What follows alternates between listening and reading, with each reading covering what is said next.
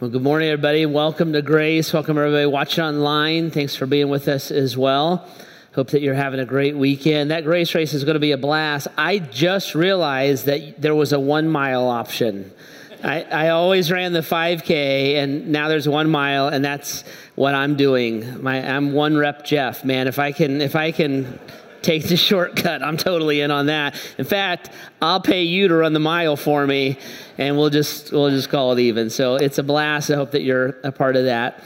We have been in a series here the last few weeks where we've been talking about the events and the things that are happening around the resurrection of Jesus. So a few weeks ago, we talked about the triumphal entry, which is kind of the first day of the last week of Jesus' life before he's crucified and resurrected. So, and that triumphal entry is what we call is when Jesus came into Jerusalem and there were palm branches. He's kind of a rock star moment. And the Bible says everybody's asking the question, who is this? The Bible says the whole city stirred.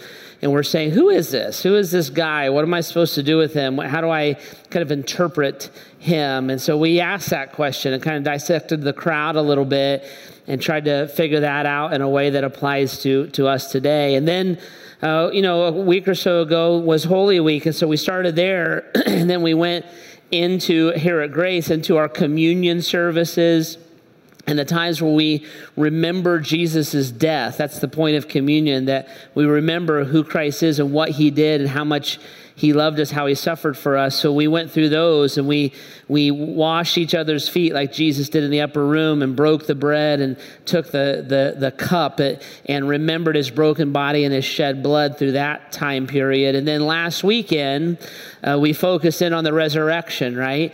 That he is the risen Savior. And we looked at what the Apostle Paul said. He said that he goes, this is the foundation of it all. The things are of first importance. That Christ died, he was buried, and he rose again in 3 days, right? So we've been kind of looking at and asking that question, a couple weeks ago, the triumphal entry, who is this, right?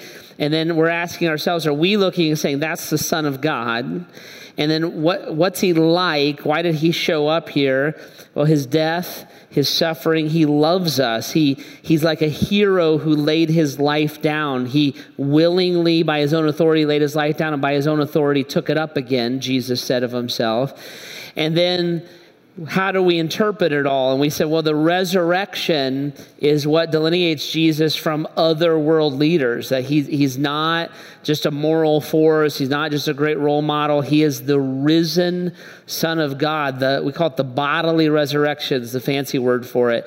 So it wasn't his idea. It wasn't his teachings or just his spirit that rose again and lived on, but Jesus physically, the creator of the laws of nature, suspended those laws, overcame death, defeated sin, and rose again for all of us. And so we've just been in that conversation. And if you want to listen to it or dive back into those conversations again, our website, graceohio.org, they're all there. Or even a better option is the app. You can download the Grace Church app. You can take notes on that app and send them to yourself. You can read the scripture on that app. You can find out what's going on at Grace in that app. You can ask that app any of life's mysteries, and it will answer you in my voice. You have to say Jeff, and it will just activate. But take advantage of that, and all that's there, and you can listen to it. Okay. So this weekend, what I want to do is I want to talk about something that happened kind of in the middle of all that. If you have the triumphal entry, the suffering and the death of Jesus and the resurrection, in the middle of all that, there's a fascinating interaction between Jesus and one of Jesus's best friends and biggest disciples, a guy named Peter, all right? So in the middle of all that, before Jesus is turned over and tried and beaten and all that kind of stuff, they have what's called the Last Supper, right? Where at the Last Supper, we have the first communion. It's in John 13. And at the Last Supper, Jesus washed the feet and broke the bread and all that kind of stuff. But he also had a conversation with Peter there, and Jesus is talking to all the disciples. He says, one of you is going to betray me. And nobody knew who yet. Nobody knew what Judas was going to do, right? So the disciples are in the moment. And so he says that, Peter hears it, and he says, well, not me. Like, I love you. I will never betray you. I will die for you. That's what I'm willing to do. And Jesus said to Peter, he goes, listen, bud, he goes, I appreciate all that, but you're going to deny me 3 times before the rooster crows. So in the middle of the night, you're going to deny me 3 times before the sun comes up. And Peter's like, oh, I'm never going to do that. And Jesus is like, okay, just letting you know ahead of time what's going on. Okay, then after that dinner, they go to the garden. Jesus is arrested. Peter pulls a sword, cuts a guy's ear off. Jesus is like, calm down, Peter. Here's your ear back. Puts the ear back on the guy. And then Jesus is taken to trial. So think about kind of those hours that Jesus is before Pilate. He's being beaten, the crown of thorns. He's being mocked. He's been taken to the cross. As that's happening, simultaneously, Peter is at a different part of the city because everybody freaked out, right? Because they're gonna kill Jesus, and all the disciples are scared. So Peter was too. He's at another part of a city. He's kind of sitting around this fire, and as he's standing there, somebody looks at him and says, "Hey, aren't you one of the disciples?" And Peter was like, no, what's a disciple? I don't even know what you're talking about, right? And they're like, aren't you? And he's like, no, I'm not. That was denial number 1, okay? Then this little girl comes up and she says, I know you're one of the disciples. And he's like, you don't, little foolish child. I don't know what you're talking about, right? I am not one of the disciples, denial number 2. And then somebody else looks at it and says, hey, you're one of the Galileans. I can tell by your accent. You're one of the disciples. And Peter, the Bible says he calls a curse down, or basically we would say it like this. He would say, like, I swear I don't know who you're talking about. I am not one of the disciples. And after he did that, the rooster crowed, right? And Peter was like, oh man, he denied Jesus 3 times, right? The crucifixion, the resurrection. Peter and John run to the tomb. John beat him there.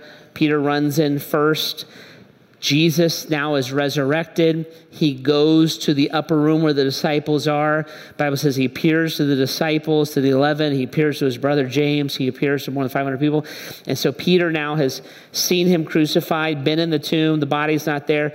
Interacted with the resurrected Jesus, saw his hands, saw his feet, saw his side. Okay, so all that has happened. Now, think of it as a few days later, right? After the resurrection, now we're going to catch up with the Bible where Peter and Jesus are going to interact with each other. They've never talked about this denial thing.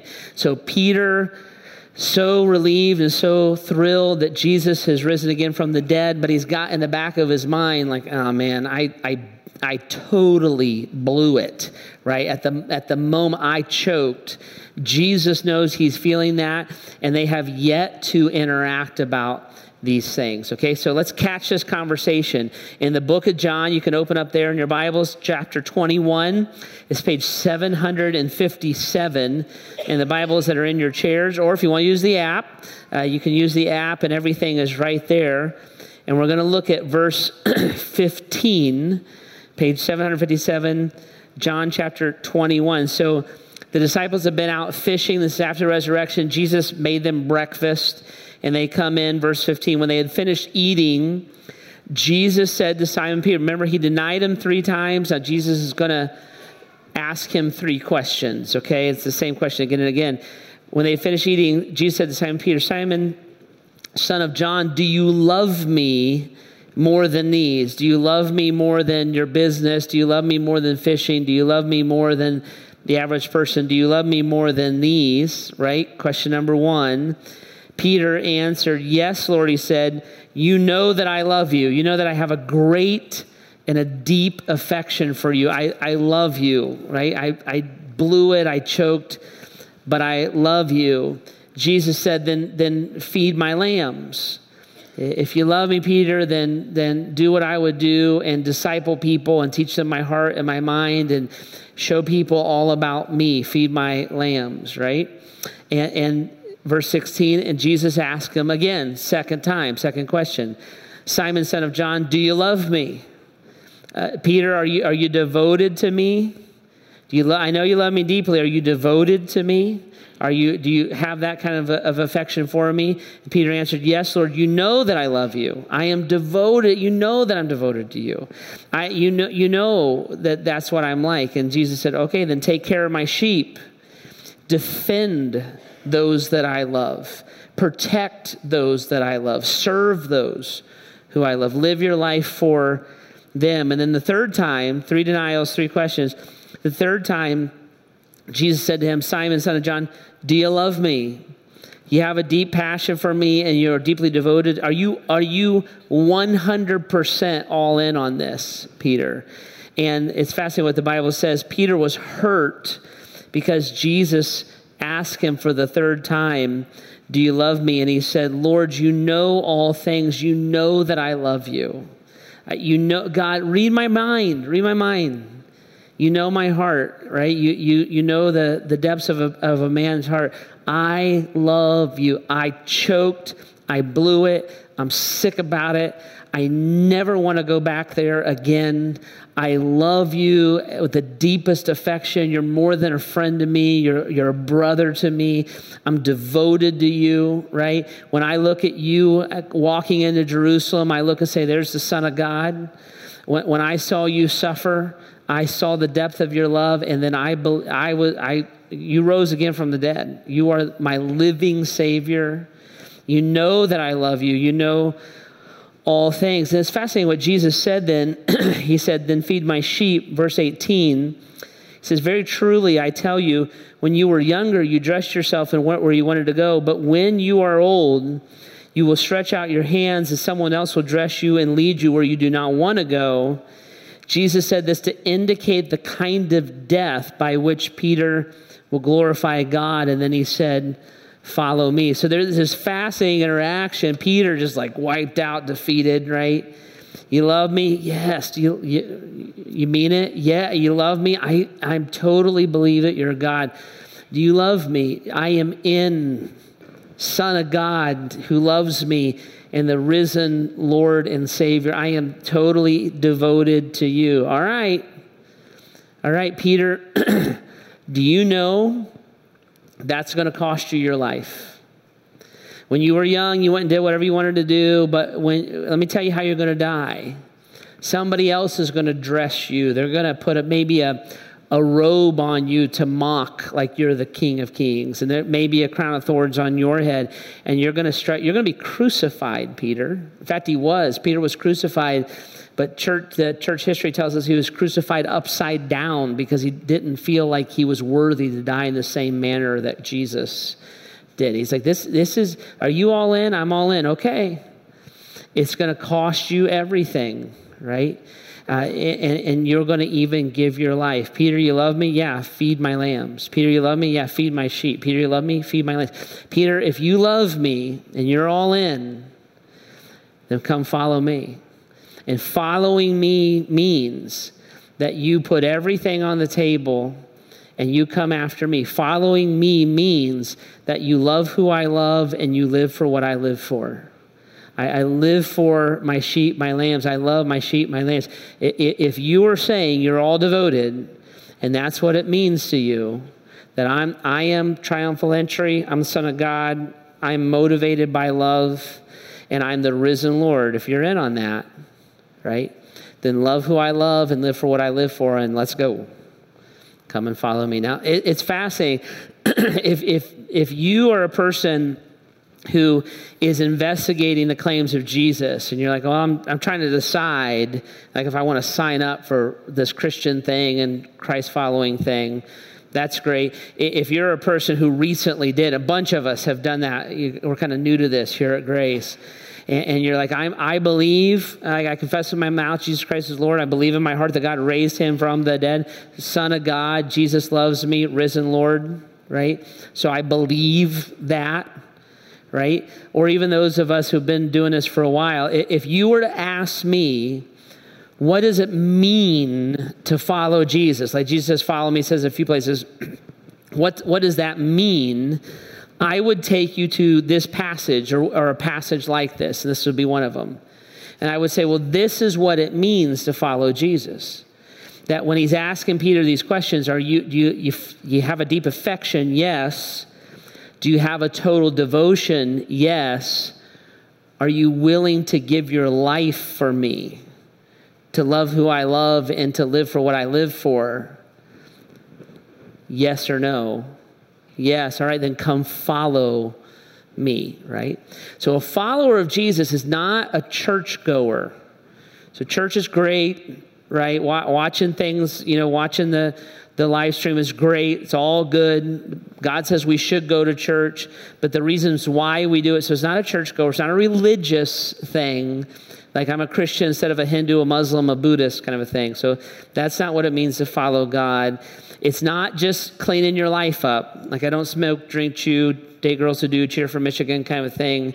I try not to be Captain F-bomb anymore. Like it's not just that. It's loving who God loves and living for who Christ lives for. And if you're committing to that, then come follow me. Now, a fair question is, well, who does God love and who does Jesus love and who does he live for, right? So thankfully, this is pretty clear in the Bible. So the Bible's pretty clear about who Christ loves and who he lives for. So there's three people that Jesus says, or three things that Jesus says kind of specifically that he loves. One is his Father.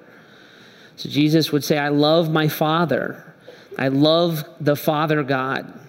And I love him. I am one with him. I have affection for him. He loves me. And so I love him. Another thing that Jesus loves, the Bible says, is the church. So one of the metaphors that the Bible uses for the church is the Bible says that says we're the bride of Christ. So true followers of God are the called out ones. That's what the word church, ecclesia, it's a Greek word. It means called out ones. And we're the church. And the Bible says Jesus has a deep affection for his church. He started the church. He invented the church. The reason we run the church is because it's how the Bible says to do it. We didn't make that stuff up. So that was all Jesus. So if you're a part of the church, he has a deep affection for you. And then the other group that Jesus loves is what the Bible calls the world, or a lost people who don't yet know that the guy riding into Jerusalem is the Son of God, that God's not out to get you, he loves you, and that Christ is a risen Savior, not just a great moral leader. So the Bible would say people who don't know that yet, Bible word, are lost. And Jesus, one of the things Jesus says he came to do was to seek and to save the lost. He loves people who don't know about him yet. So he's saying to Peter, follow me. You all in on this? Yeah, okay, then love who I love. I love my Father. Love who I love. I love my bride, the church. Feed my lambs, feed my sheep. And I love the lost. So love them and reach them. Okay, so that's who he loves. Now, who does Jesus live for? Well, it's the same list. So I live to do the will of my Father. The Bible says in Philippians, he was obedient to death, even to death on the cross. So it was the Father's will that his only Son would lay his life down. So Jesus is like, that's what I live for. That's what I do, right? My Father's will. I live for my bride. So I live to empower and to expand my bride. We call it building the kingdom of God. I live for my bride.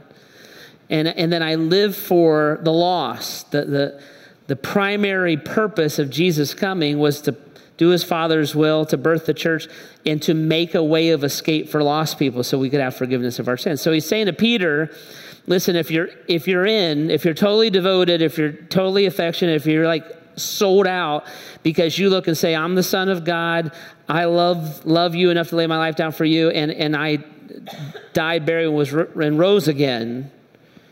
You're in on that, right? I'm in on that, Lord. Okay, come follow me. It's going to take your life. And you're going to die to yourself, and you're going to give your life to the glory of my Father, to my cause, the church, and to the lost. Are you in on that? Will you come and follow me? Right? So Jesus defines pretty clearly, this is one of the places, there are other places too, but he defines pretty clearly what it means to follow him and what he's calling people to. Now, there are massive implications of that, right?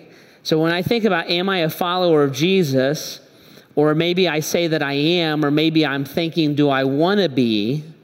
Like understanding what Jesus is saying to Peter is like a big, big deal, because if all of that is true, if that's the math, and then that's the invitation, well, that's going to show up in really tangible ways in our lives, because there will be enormous implications and ramifications of that. And thankfully, the Apostle Peter, the guy having this conversation with Jesus, thankfully, he explains these a little bit to us, right? So Peter wrote a couple of letters, and we call them 1 Peter and 2 Peter. We weren't real creative with labeling things in the Bible. So the first letter he wrote is 1 Peter. The second letter he wrote is 2 Peter, right? So in the book of 1 Peter, Peter walks people through. He's writing these letters to people who signed up to be Christ followers, and then those who were kind of hearing it, who were probably thinking about being Christ followers, and he explains the ramifications of what it means to follow Jesus. So flip to the right in your Bible to page 850, about 100 pages or so to the right, and you will come eventually across the book of 1 Peter, okay?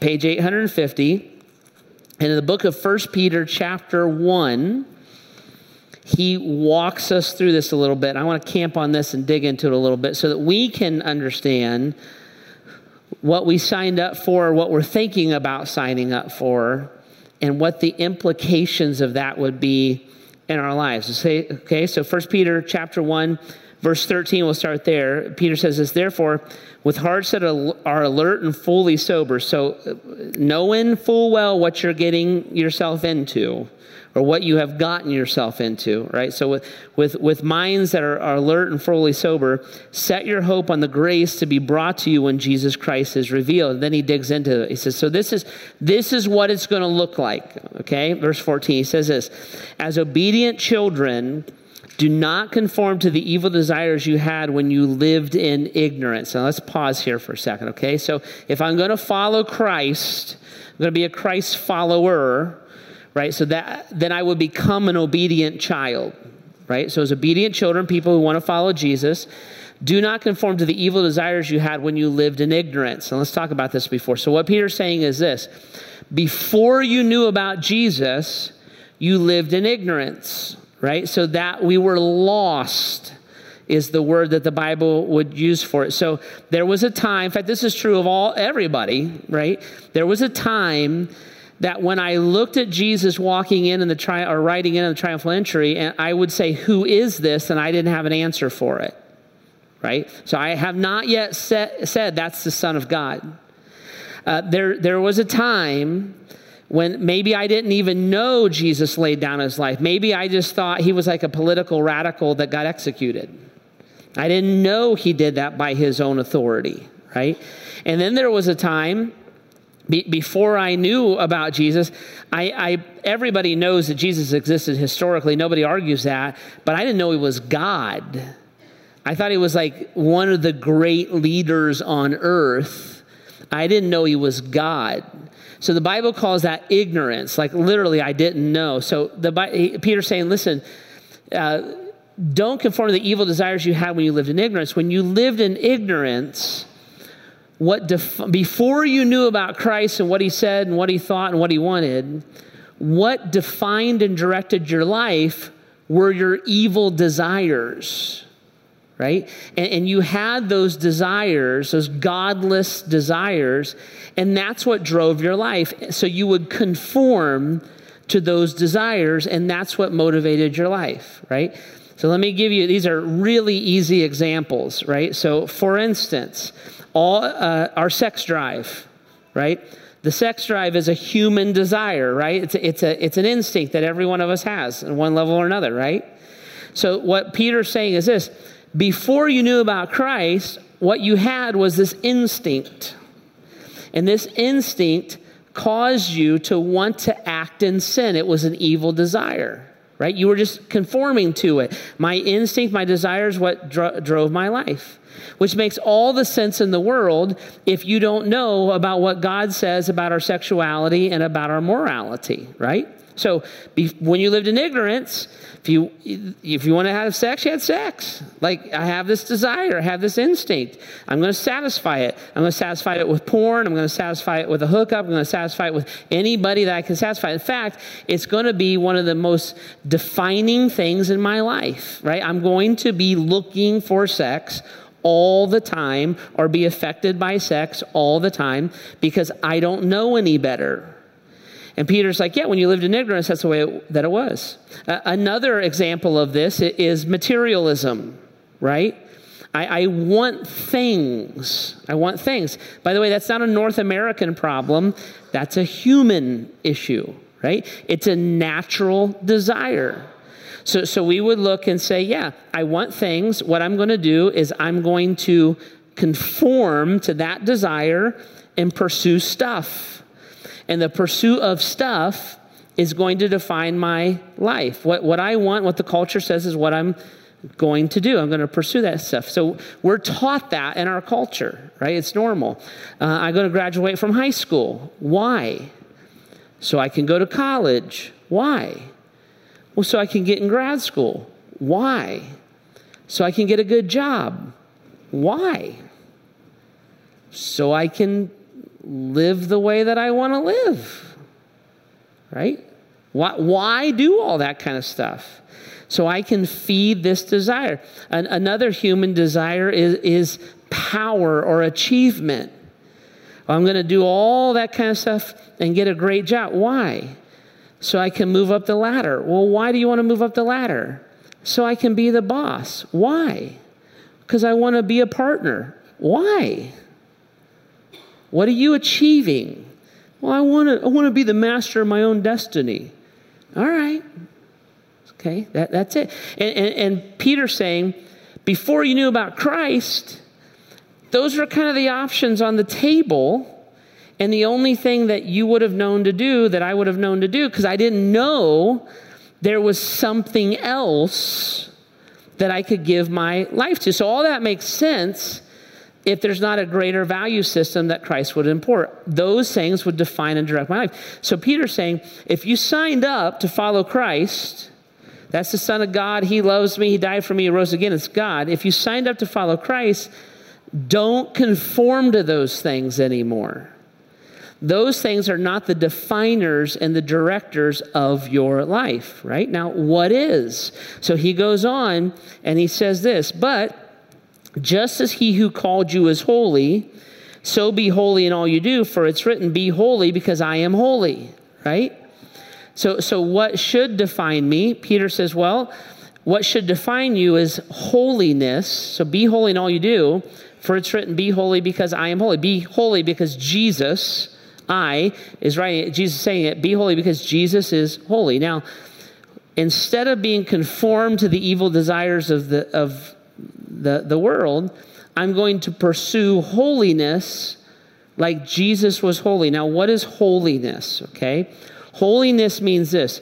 Something is holy when it is set apart for God's use and God's purpose.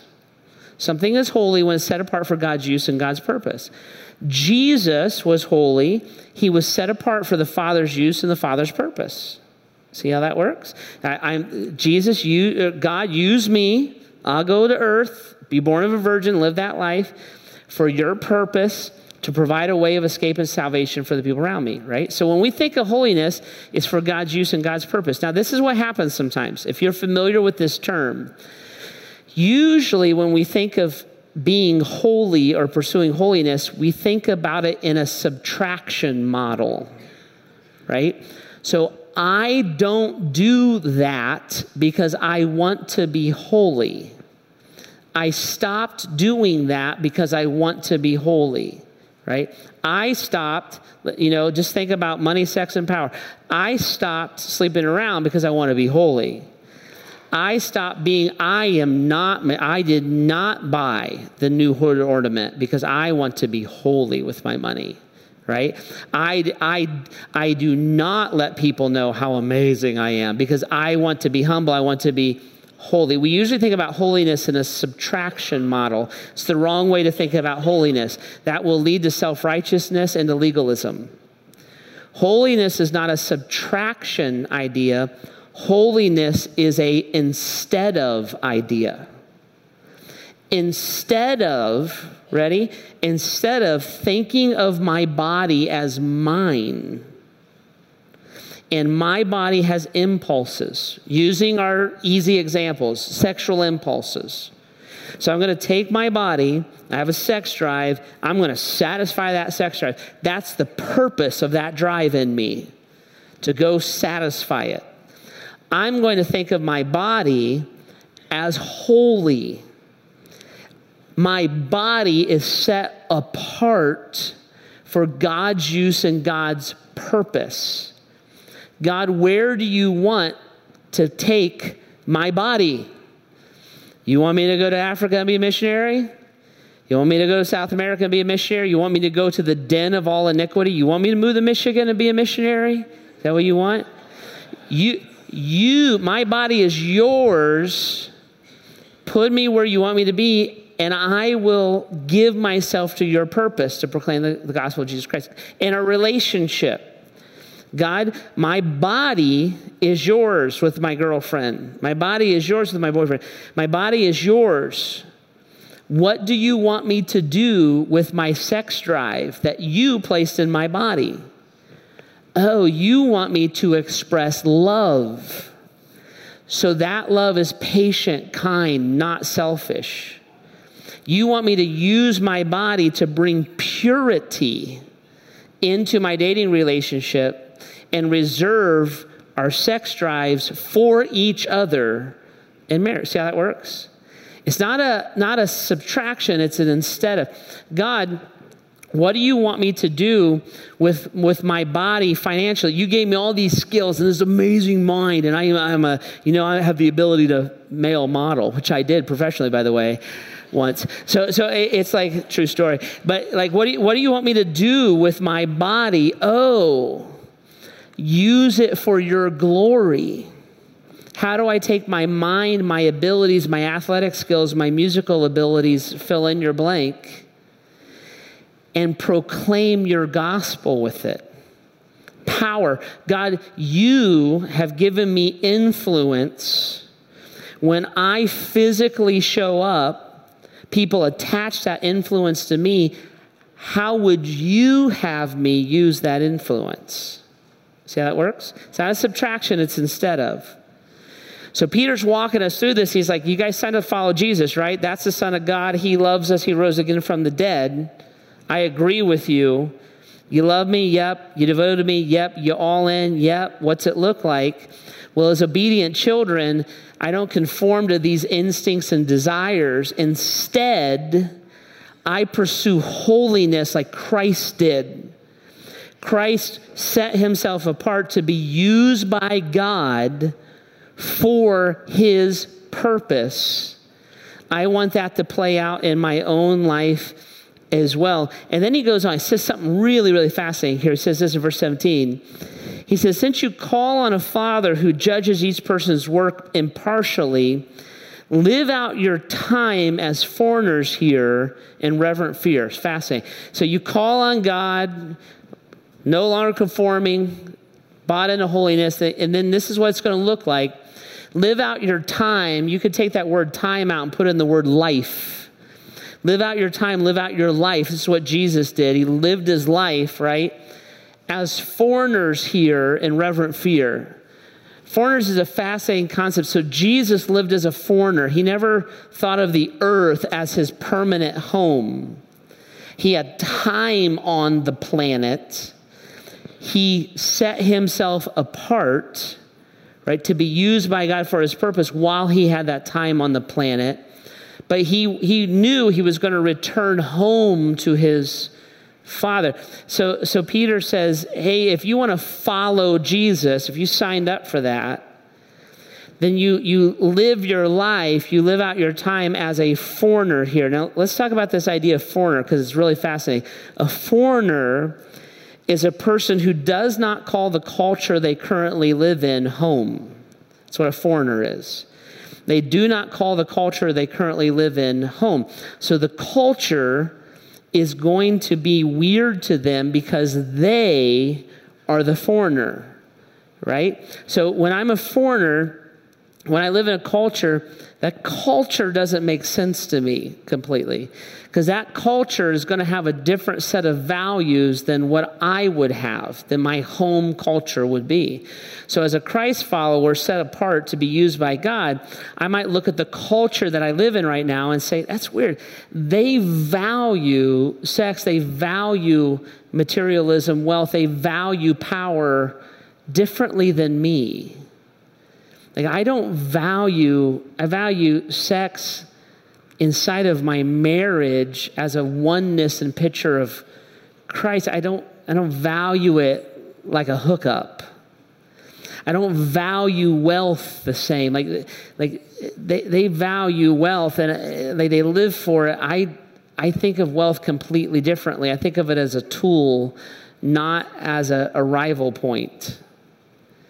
Power, I value influence. I want to influence by being the least, by serving. They want to influence by lording over, Bible word, being in charge of everything, right?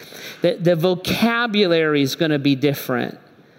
So I'm a foreigner. So when I'm a foreigner, you're going to use a word in your culture that has a different meaning in my culture. It happens all the time when you cross cultures. So as someone, I'm set apart for God. So for instance, you're going to use the word love. What you mean by love is usually something sexual is tied to it. And then the other thing you mean is, I love you if I accept whatever you think and whatever you want. When I download the word love, I think of it as completely differently. When I download the word love, I think of it as a selflessness and a purity, right? So we like doesn't interchange, right? I would look at things completely different. Now, let me double click on this for a second. There's a huge difference between being a foreigner and something being foreign. So there's a huge difference between me being a foreigner and something being foreign. I was talking to a lady last week. I won't say her name. I don't want to, but it's my sister Sharon. And we were talking about a trip that she and her husband took to Europe and on vacation. So she was telling me all about it. They went to Germany, and she's telling me all about how it was neat and stuff. So it was fun sitting and visiting. And she said something funny. She said, we went to take a train, and they were on strike, and so the trains weren't running. So we had to try to rent a car, and that didn't work. So we had to like hire a taxi. And she goes, it was so frustrating because everybody was speaking a foreign language. And I laughed at her. I said, they were speaking a foreign language. She's like, yeah, everybody was speaking a foreign language. I didn't know what was going on. I said, so German speaking German in Germany is a foreign language. She's like, right. And I'm like, no. I'm like, Germans are supposed to speak German in Germany. You're the foreigner. And she laughed, and then she smacked me, which kind of defines our relationship over the years. And so just teasing. I'm always the little brother, just teasing her. And so it's like, yeah, German speaking German in Germany is not foreign. What's foreign is you're the foreigner.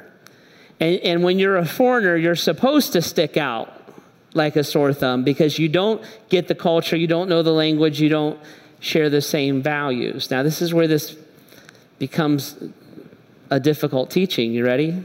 Here it is. When I'm a Christ follower, signed up, all in, love me, yep, devoted, yep, ready to death, yep.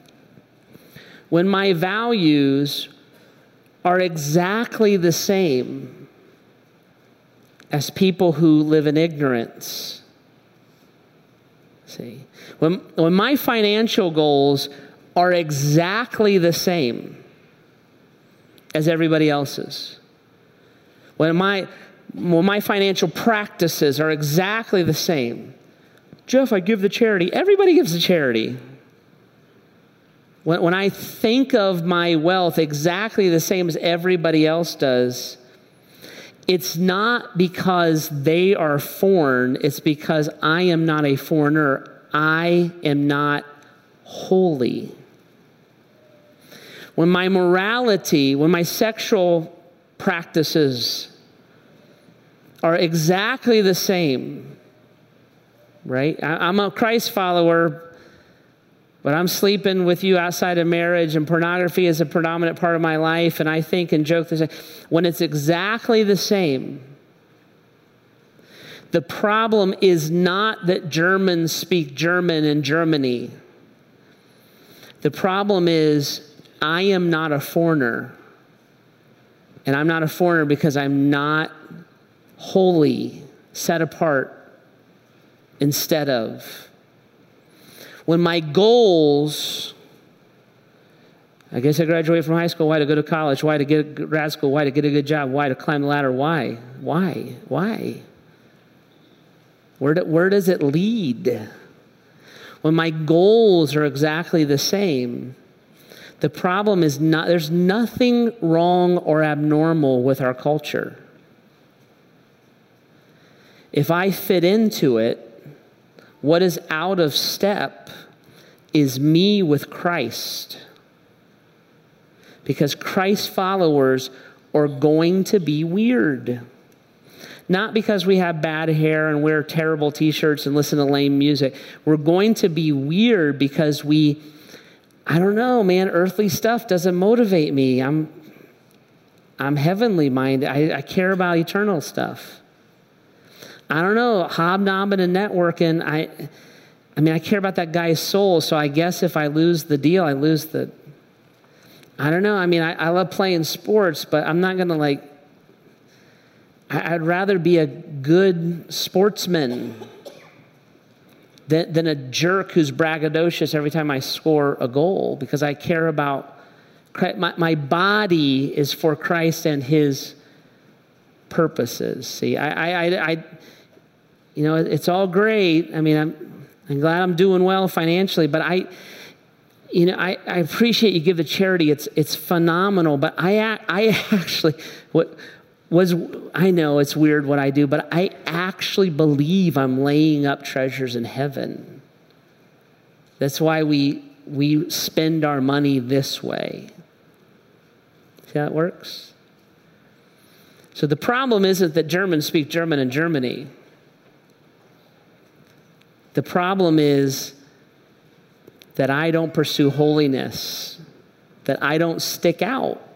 Not because I'm a jerk or arrogant or for my politics, but like Jesus did. He was weird because of who he loved and who he lived for.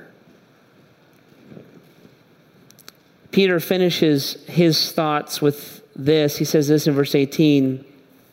He says, "For you know it's not with perishable things such as silver or gold that you were redeemed from the empty way of life handed down to you from your ancestors." It's a fascinating thing he writes here. He goes, guys, you remember, right? It's not perishable things, earthly stuff. It's not church. It's not the size of your check in the basket. It's not don't smoke, drink, chew, date girls who do. It's not like earthly things, that you're redeemed from this empty way of life. What is this empty way of life passed down to you from your ancestors? This is the same for every culture ever, ours too. The empty way of life is a life that is defined by my evil desires. It's a life that focuses on me. See, you wouldn't believe how many women I slept with. That's great. Any of them love you? You won't believe that, that I am critical in my company. That's phenomenal. Are they going to close it when you retire? Are they actually going to? You won't believe I'm the most popular kid in high school. That's phenomenal. That goes away the minute you get your diploma, right?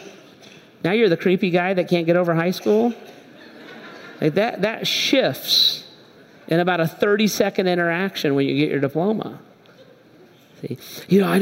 We finally made it. We live. We started off in Doylestown. Now we live in Bath. It's great. Congratulations on your tax rate. I hope you enjoy that. Did that actually make your family closer? Do you actually, or do you kind of miss? I got through college, and now I got my career. It's great, and you let your lifestyle grow with every race, so you're as broke at 40 as you were at 20. See, it's an empty way of life. And Peter says, you guys, you know, it wasn't like start going to church and start throwing money in the basket and quit F-bombing. And you know it wasn't with perishable things that you were redeemed from the empty way of life. Remember what it was? Flip the page. But what was it? It was the precious blood. It was the precious blood of Christ, a lamb without blemish or defect. And Peter's looking and saying, guys, you remember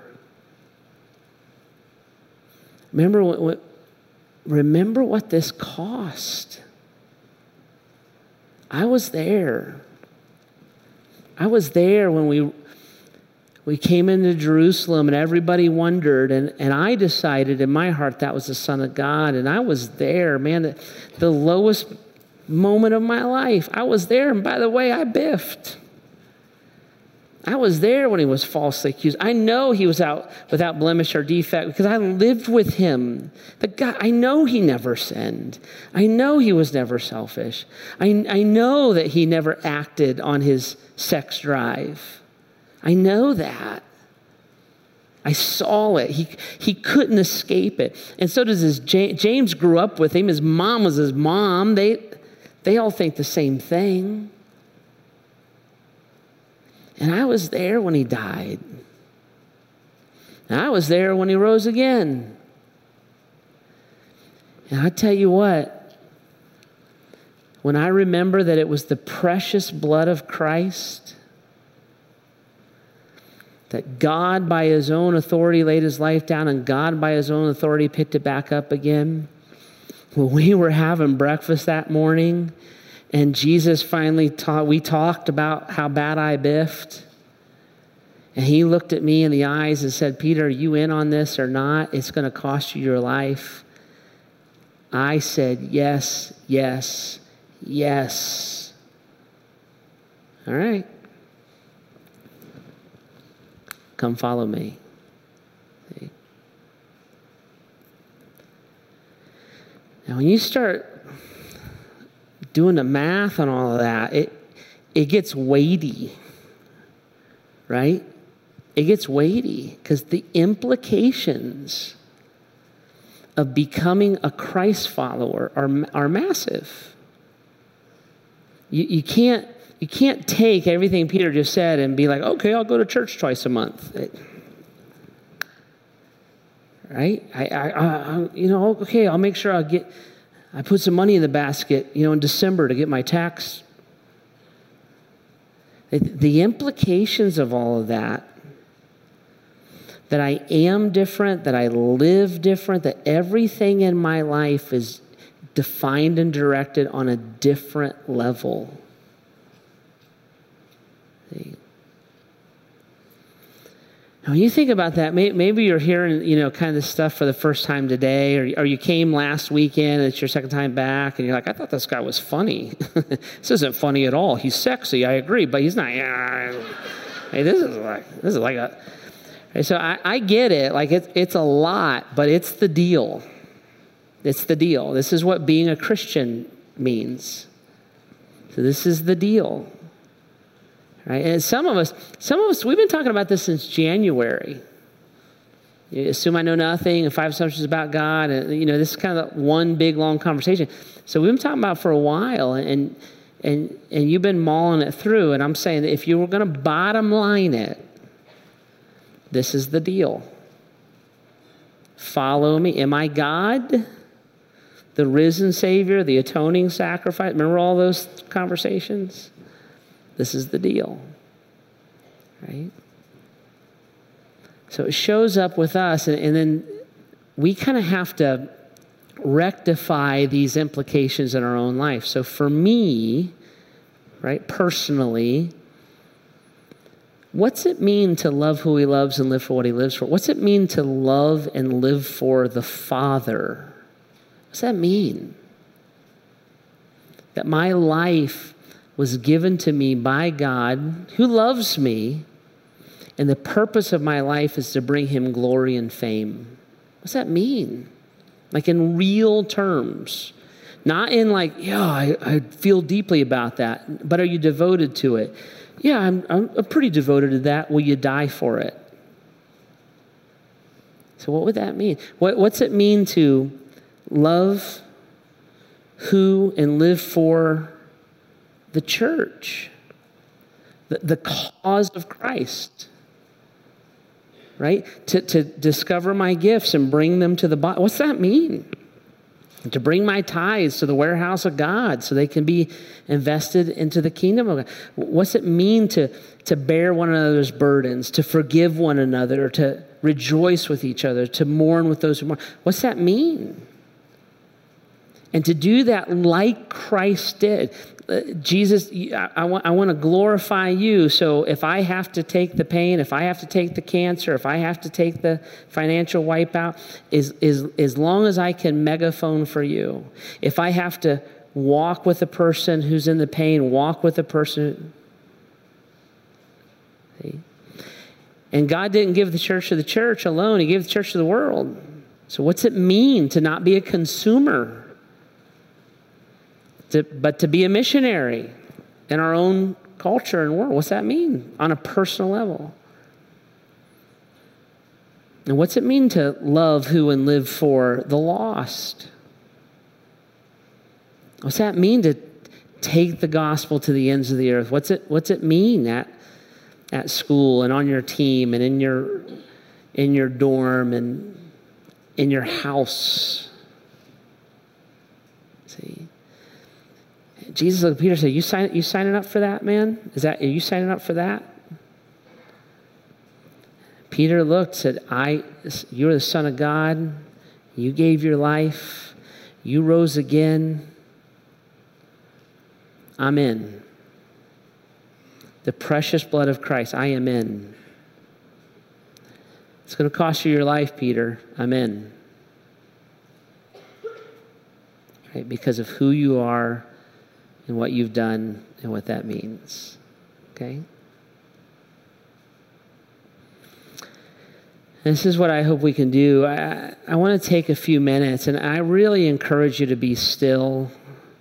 The coffee can wait, the bathroom can wait, and there won't be a traffic jam when you leave this weekend, right? So be still. If you're watching at one of the live sites, I encourage you to be still too for a few minutes. Put your phone away, right? Put your phone away and just chill for a minute and give yourself a little bit of headspace and run this question to ground.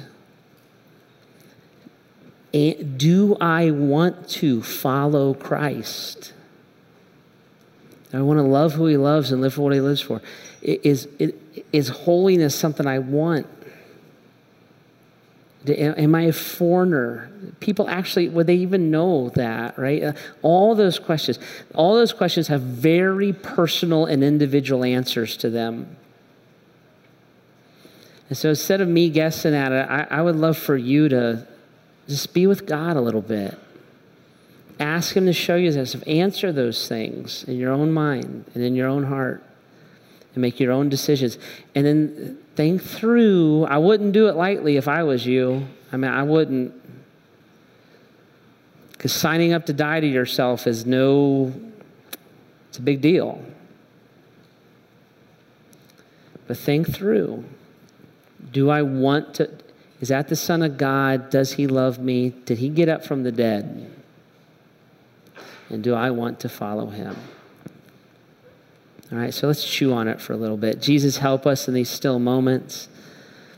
Or wherever we're at in the world right now, dialing into this conversation, Lord, would you, through your Holy Spirit, pierce into our hearts and minds? What does it mean to follow you in my life? doubling down on the decision I've already made, locking in for the first time, or maybe hitting that with a renewed passion, Lord, because we grow numb, we grow distant. You know that. That's why we're not saved by perfection. We're saved by grace, and you let Peter come home.